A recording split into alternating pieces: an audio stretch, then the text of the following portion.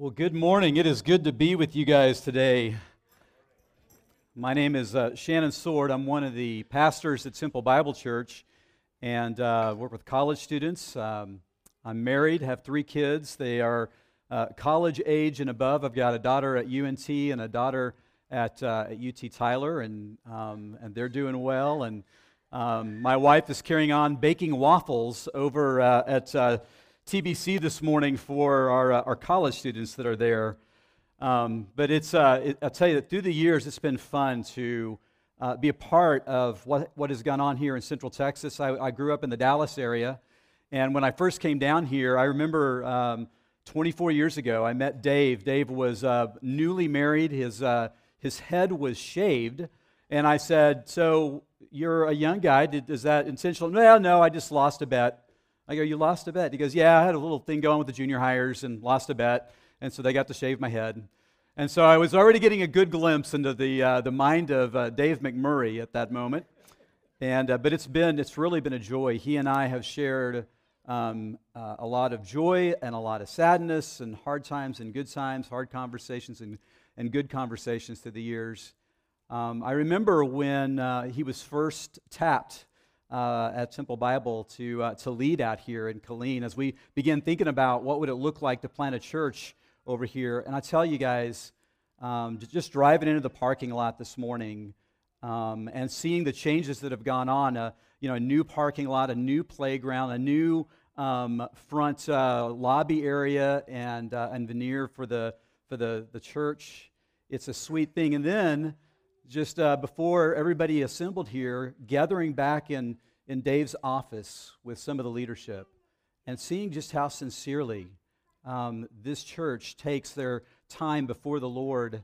It was so authentic. It was so honest and real. It's a sweet thing that is happening here, you guys. We talk about, the family of God, and even as we dedicated the family this morning, I just thought about our ecclesiastical family, the family of the church. And for some of you here, I just suspect that this may be more of a real family to you than even your biological family.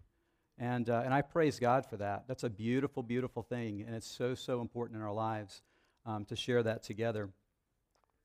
Well, the series that you guys have been going through is Who is Jesus? I heard that you've come up through John 10, and so we're going to jump ahead today to John 19. It's my job to get Jesus dead and buried, and Dave's job next week to get him resurrected. And so I think Dave has the better job by far, needless to say.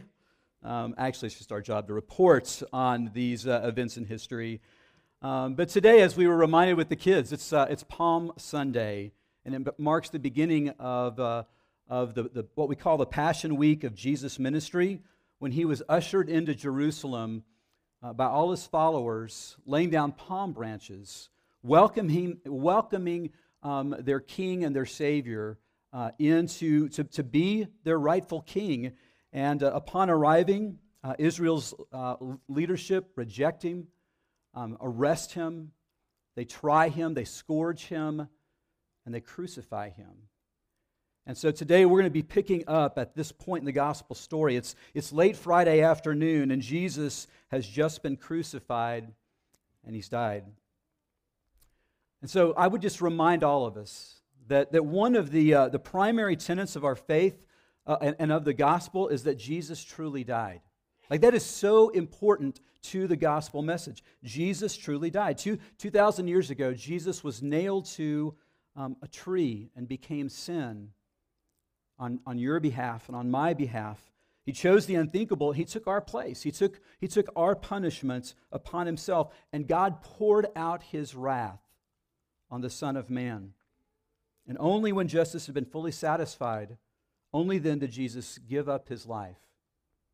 And he died. His sweat, it quit dripping. His lungs quit filling. His heart quit beating. And his body went limp as it hung lifeless on the cross. And you can just imagine the stark stillness of creation as it looked on, holding her breath in disbelief, as if her favored athlete, her champion, her king, her redeemer, now limp and motionless, would at any moment be revived and walked off the field. But this was not the case, and the earth went dark and silent. And Jesus plunged into darkness on our behalf. He plunged into darkness, and it drives the faith of two men out of the shadows and into the light, really for the first time. So today we're going to look at John 19, verses 38 through 42. You can read along in your Bible or up on the screens here in your apps. And this is what it says. After these things, Joseph of Arimathea, who was a disciple of Jesus, but secretly for fear of the Jews, asked Pilate that he might take away the body of Jesus. And Pilate gave him permission. And so he came and took away his body. Nicodemus also, who earlier had come to Jesus by night, came bringing a mixture of myrrh and aloes, about 75 pounds in weight. And so they took the body of Jesus, they bound it in linen cloths with the spices, as is the burial custom of the Jews. Now in the place where he was crucified there was a garden, and in the garden a new tomb, in which no one had yet been laid. So because of the Jewish day of preparation, since the tomb was close at hand, they laid Jesus there. I love listening to podcasts, and I was listening to one a number of months ago, and this was on the nature of discovery. And the researcher made this observation about just that journey of discovery that we all do in so many different areas of our life. And he says that the discovery is less about the eureka moment and more about the, that's interesting moments. In other words, are you willing to follow the facts, the truth, where it leads, and not to where our preconceived ideas kind of demand that it goes, right? How often, as I listened to that, I just thought, how often we miss truths of Scripture because of our own preconceived ideas, kind of demanding that this is where it leads us instead of really following the facts that we see there. And so let me pray to that end, that we would follow the facts as we see them in God's Word today. Father, give us eyes to see, give us ears to hear, and for us to be willing to declare, that's interesting. In places where the truth that we see even here today would lead us maybe in a different direction than what we have come to understand or believe. Father, we ask for that and that we would grow in faith and obedience. In the name of your Son, Jesus. Amen. Well, the common fate of all who were crucified by Rome was that they would be, their corpses would be taken out and they'd be dumped into a common grave outside the city walls to be mutilated, to be eaten and torn apart by wild beasts. This was a practice, no doubt, to intimidate anyone that had thoughts of rebellion against the empire. And what's interesting is that was commonly what happened, yet this would not be Jesus' fate. His burial unfolded in a very different way, and we should say, that's interesting. So today I want us to consider the men that were at Jesus' burial, the method of Jesus' burial, and the meaning in Jesus' burial. So let's start with the men that were at Jesus' burial. So Nicodemus and Joseph of Arimathea are men of wealth, they're men of influence, they're men of understanding. They enjoy a very privileged life. They're part of what we call the Sanhedrin, or what was called the Sanhedrin, a 71-member ruling council that governed Israel in all its affairs, whether they were legal or religious or civil.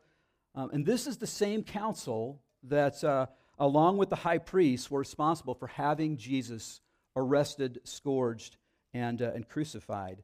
And what we have to understand is that for any member of this council to go to step out of line, to go against the council's wishes, would no doubt mean that they would for sure be disbarred and removed from power.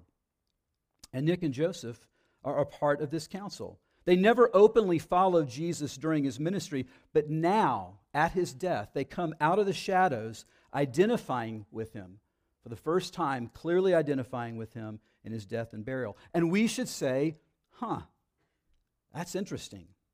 Why? Like, why now? Well, what do we know about him? Joseph, we read a few different places in Scripture some things about the man Joseph of Arimathea. In John 19, we read that he was a disciple of Jesus, but secretly for fear of the Jews. In Matthew 27, we read that he was a wealthy man. In Luke 23, that he was a good and righteous man who had not consented to the council's decision and action. And then of Nicodemus, John 3 is a long discussion that Nicodemus comes and has with the rabbi, with Jesus. And he says, so we know that you are a teacher come from God, for no one can do these signs that you do unless God is with him. Now, at this point, his understanding is very surface level, and Jesus has this long discussion with him, and he tells him that there's some things that are needed in order for you to see the kingdom of God. And we're going to talk more about that here in a minute in my message. In John 7, we read that about his defense of Jesus. Before the council, he has to really kind of walk carefully as he presents a defense to the Sanhedrin council who's desiring to have Jesus arrested. And he says, does our law judge a man without first giving him a hearing and learning what he does? So he uses the law and he uses reason to buy Jesus time. And now here in John 19, we find him here at Jesus' burial, both of these men at Jesus' burial. So here's the thing. These two were at the very top of the food chain, so to speak, in Israel. They were teachers, they were judges, they were governors. They were men of wealth and influence. And as such, they had a lot to lose. These guys had a lot to lose. And it seems that they were not the only ones who had a lot to lose. There's other members of the Sanhedrin that also found Jesus' teaching compelling and convincing, but they too were afraid to openly follow Jesus. We read in John 12, it says that nevertheless, many, even of the authorities, believed in him. But for fear of the Pharisees, they did not confess it, so that they would not be put out of the synagogue, for they loved the glory or the praise. They loved the glory or praise that comes from man more than the glory that comes from God. And here's what I know, that the praise from or fear of men impacts the obedience of these men as it does for all people, right?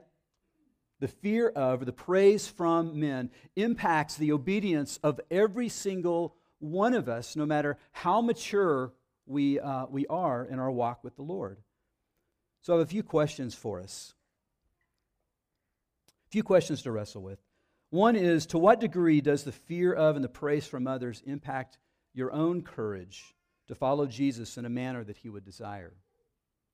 To what degree does the fear of and the praise from others impact your courage to follow Jesus in the manner that he would desire?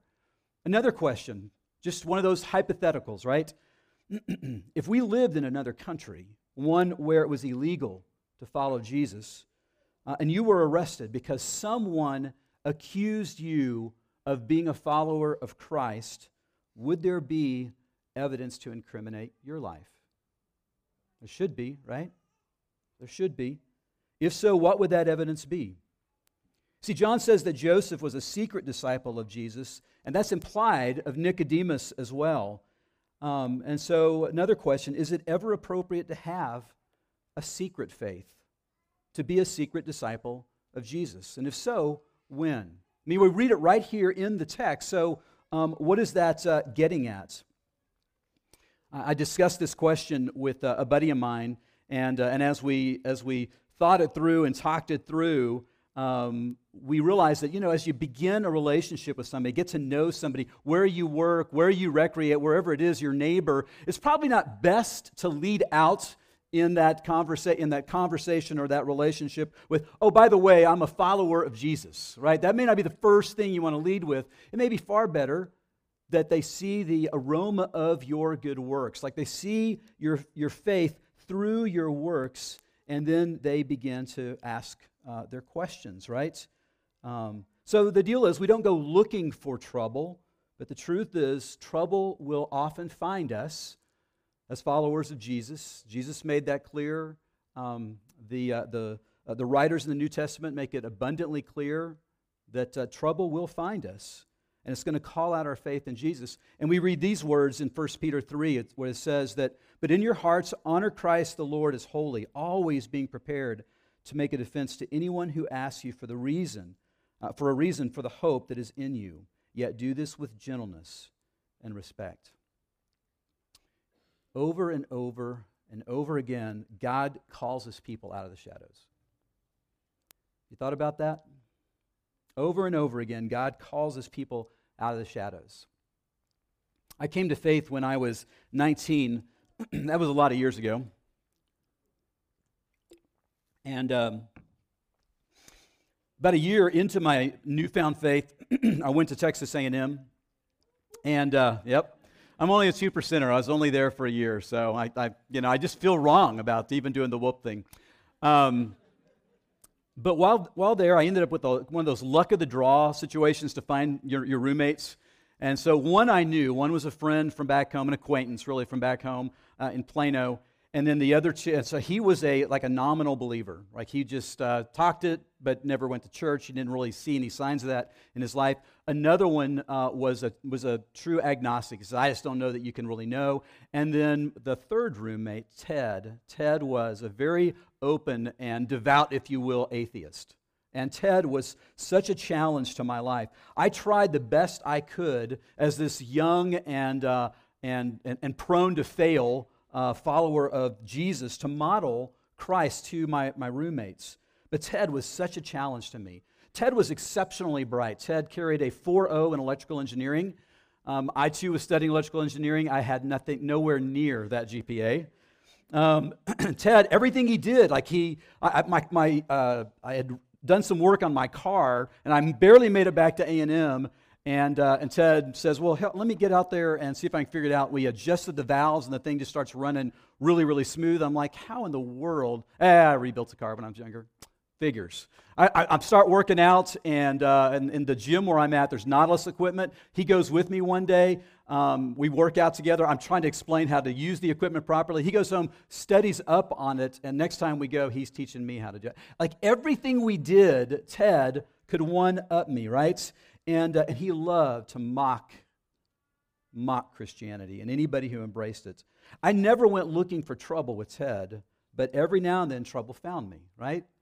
Ted was there, and trouble found me from time to time. And I would stand my ground the best I could, but it's never easy. You know? Am I right? I mean, it's never easy in those moments to stand your ground. Let me just be pastoral here for a moment. God will place every one of us in the cultural crosshairs on a regular basis. And will we be ruled by our fear of or our praise from others? Generally, a true child of God, as you're growing in your faith and your relationship with Jesus, increasingly you find it a joy to walk in obedience with your Savior as you're maturing, as you're getting to know Jesus. It can be very sweet when it's just me that's impacted by my obedience to Jesus. But it's when my obedience to God impacts others that things start heating up. It's then that I'm most tempted to compromise. It's then that we're all most tempted to compromise. Chase Bowers, our global missions pastor at TBC, says this. He says that obedience or passion feels an awful lot like condemnation to those who aren't doing it. Oswald Chambers, he says this about obedience. He says, if we obey God, it's going to cost other people more than it costs us. And that's where the pain begins. If we are in love with our Lord, obedience is a delight. It costs us very little. But to those who do not love Him, our obedience does cost a great deal. If we obey God, it will mean that other people's comforts and plans are upset. And they will ridicule us as if to say, "You call this Christianity?" We can disobey God if we choose, and it will bring immediate relief to the situation, but it's going to grieve our Lord. If, however, we obey God, He will care for those who have suffered the consequences of our obedience and use it for good in their lives. We must simply obey and leave the consequences to Him. And then he wraps up this thought with these foreboding words. He says, beware the inclination to dictate to God what consequences you would allow as a condition of your obedience to him. These men, Joseph and Nick, they're no longer living in conditional obedience. They have come out of the shadows. Matter of fact, at this point in the gospel story, they are really the only two followers of Jesus that are out in the limelight, in the spotlight right now. And they have all the credentials and all the things to lose to make their stance worth noting. So let us turn now to the method of Jesus' burial. It required, I believe, a very careful plan. Oftentimes, I think we miss this as we read through this section of Scripture, because I believe it required a careful plan. So when a crucifixion occurred, the truth was that if it occurred before a Sabbath, that all the bodies had to be down from their crosses. They had to be taken care of. In other words, they had to be dead. They had to have expired, removed from their crosses, and then to be taken out and thrown in the dump outside the city. And this was no ordinary Sabbath. Like, this was a very special Sabbath, as it was the Passover, the most holy day for Israel. So from the time of Jesus' death, which occurred at the 9th hour, which would have been 3 p.m., to when the body had to be fully dealt with, right? Like, they had to be done touching the dead body. That had to be by the 12th hour, which would have been 6 p.m., which would have been sundown. If that was the case, there's plenty of time to take Jesus' body and throw him outside the city gates in a dump. But the truth is, there was very, very little time if they were going to give Jesus even the most expedient Jewish burial. And so many scholars believe that Joseph and Nick were standing at the ready with all the supplies that they needed to provide Jesus a proper burial. So consider these facts. In Mark 15, Joseph moves so quickly to request the body of Jesus after he had died, and I pick up in the text now, it says, Pilate was surprised to hear that he should have already died. And summoning the centurion, he asked him whether he was already dead. And when he learned from the centurion that he was dead, he granted the corpse to Joseph. Like, Joseph had to be there outside the chambers of Pilate at the ready to move and to request the body of Jesus. And it happened so quickly that even Pilate's like, there's no way he's dead. So he has to check with the centurion. He says, no, in fact, he has given up his life. He's dead. Also note that they came with the burial linens and 75 pounds of expensive burial spices. These aren't things that on a Sabbath, right before the Passover, you're going to be able to go and acquire quickly. These things had to have been set aside, and they come with them in hand. I am sure that as they get Jesus' body, they begin to clean his body. And no doubt in the wounds of Jesus, they are removing dried blood, they're removing bits of iron and stone and glass as they clean his body. And I'm sure they are reliving the torturous scourging of Jesus that he went through. I'm sure they wept. I'm sure their desire was absolutely to honor their King and their Savior. And they begin to wrap his corpse in the burial linen layered with these burial spices. This was a process that usually took, at the minimum, a couple of hours. And so they hurry through this process. But note this, they knew that Jesus was dead. And then we find that they brought Jesus to a newly hewn grave, just a stone's throw from Golgotha. The place of the skull is what that means, where most crucifixions took place. Once Jesus' body was wrapped in the linens and spices, he was placed on a shelf inside this tomb, this brand new tomb that happened to belong to Joseph of Arimathea. Interesting. Then a 1,000 to 2,000 pound round stone was rolled over the entrance to that grave, sealing it. See, here's the thing. Joseph and Nick absolutely made a plan. They were determined that their Messiah would get a proper burial, right? And it seems that so was God. It seems like that God was very involved in this whole process as well, which brings me to our final point, and that is the meaning in Jesus' burial. Because here's the thing. Jesus had to be God.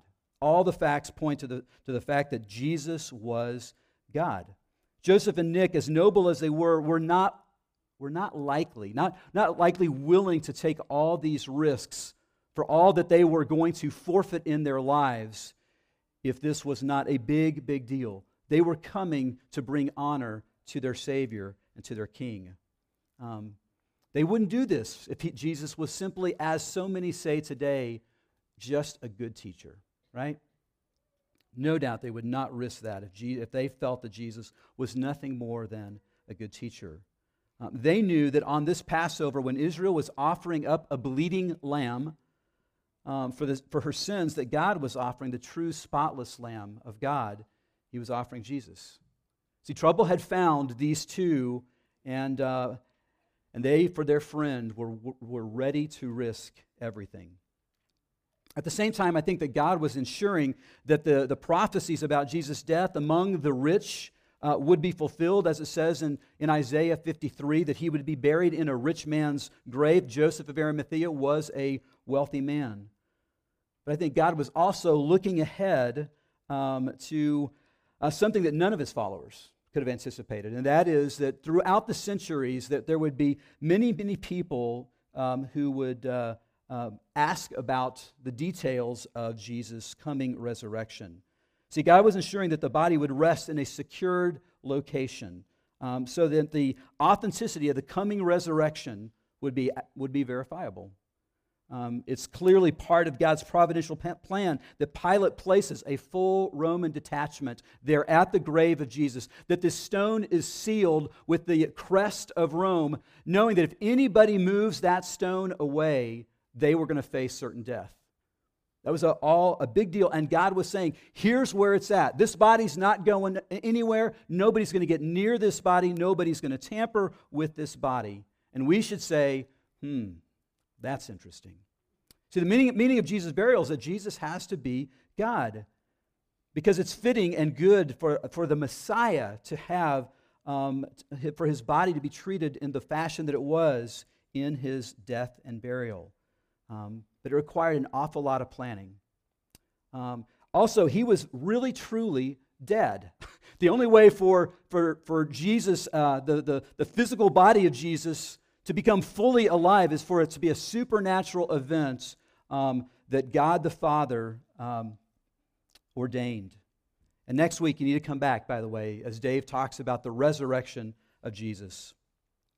And finally, his coming resurrection must be supernatural, because no one was getting near that body. It was sealed and it was guarded.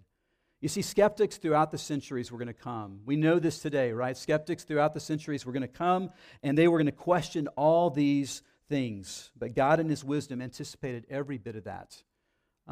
At one time, Nicodemus was that skeptic of sorts. And he wrestled with Jesus on the night that he came to him. Nick most likely acknowledged that teacher, recognized that Jesus was a good teacher. But Jesus pushed Nick's logic, telling him, truly, truly, I say to you, unless one is born again, he cannot see the kingdom of God.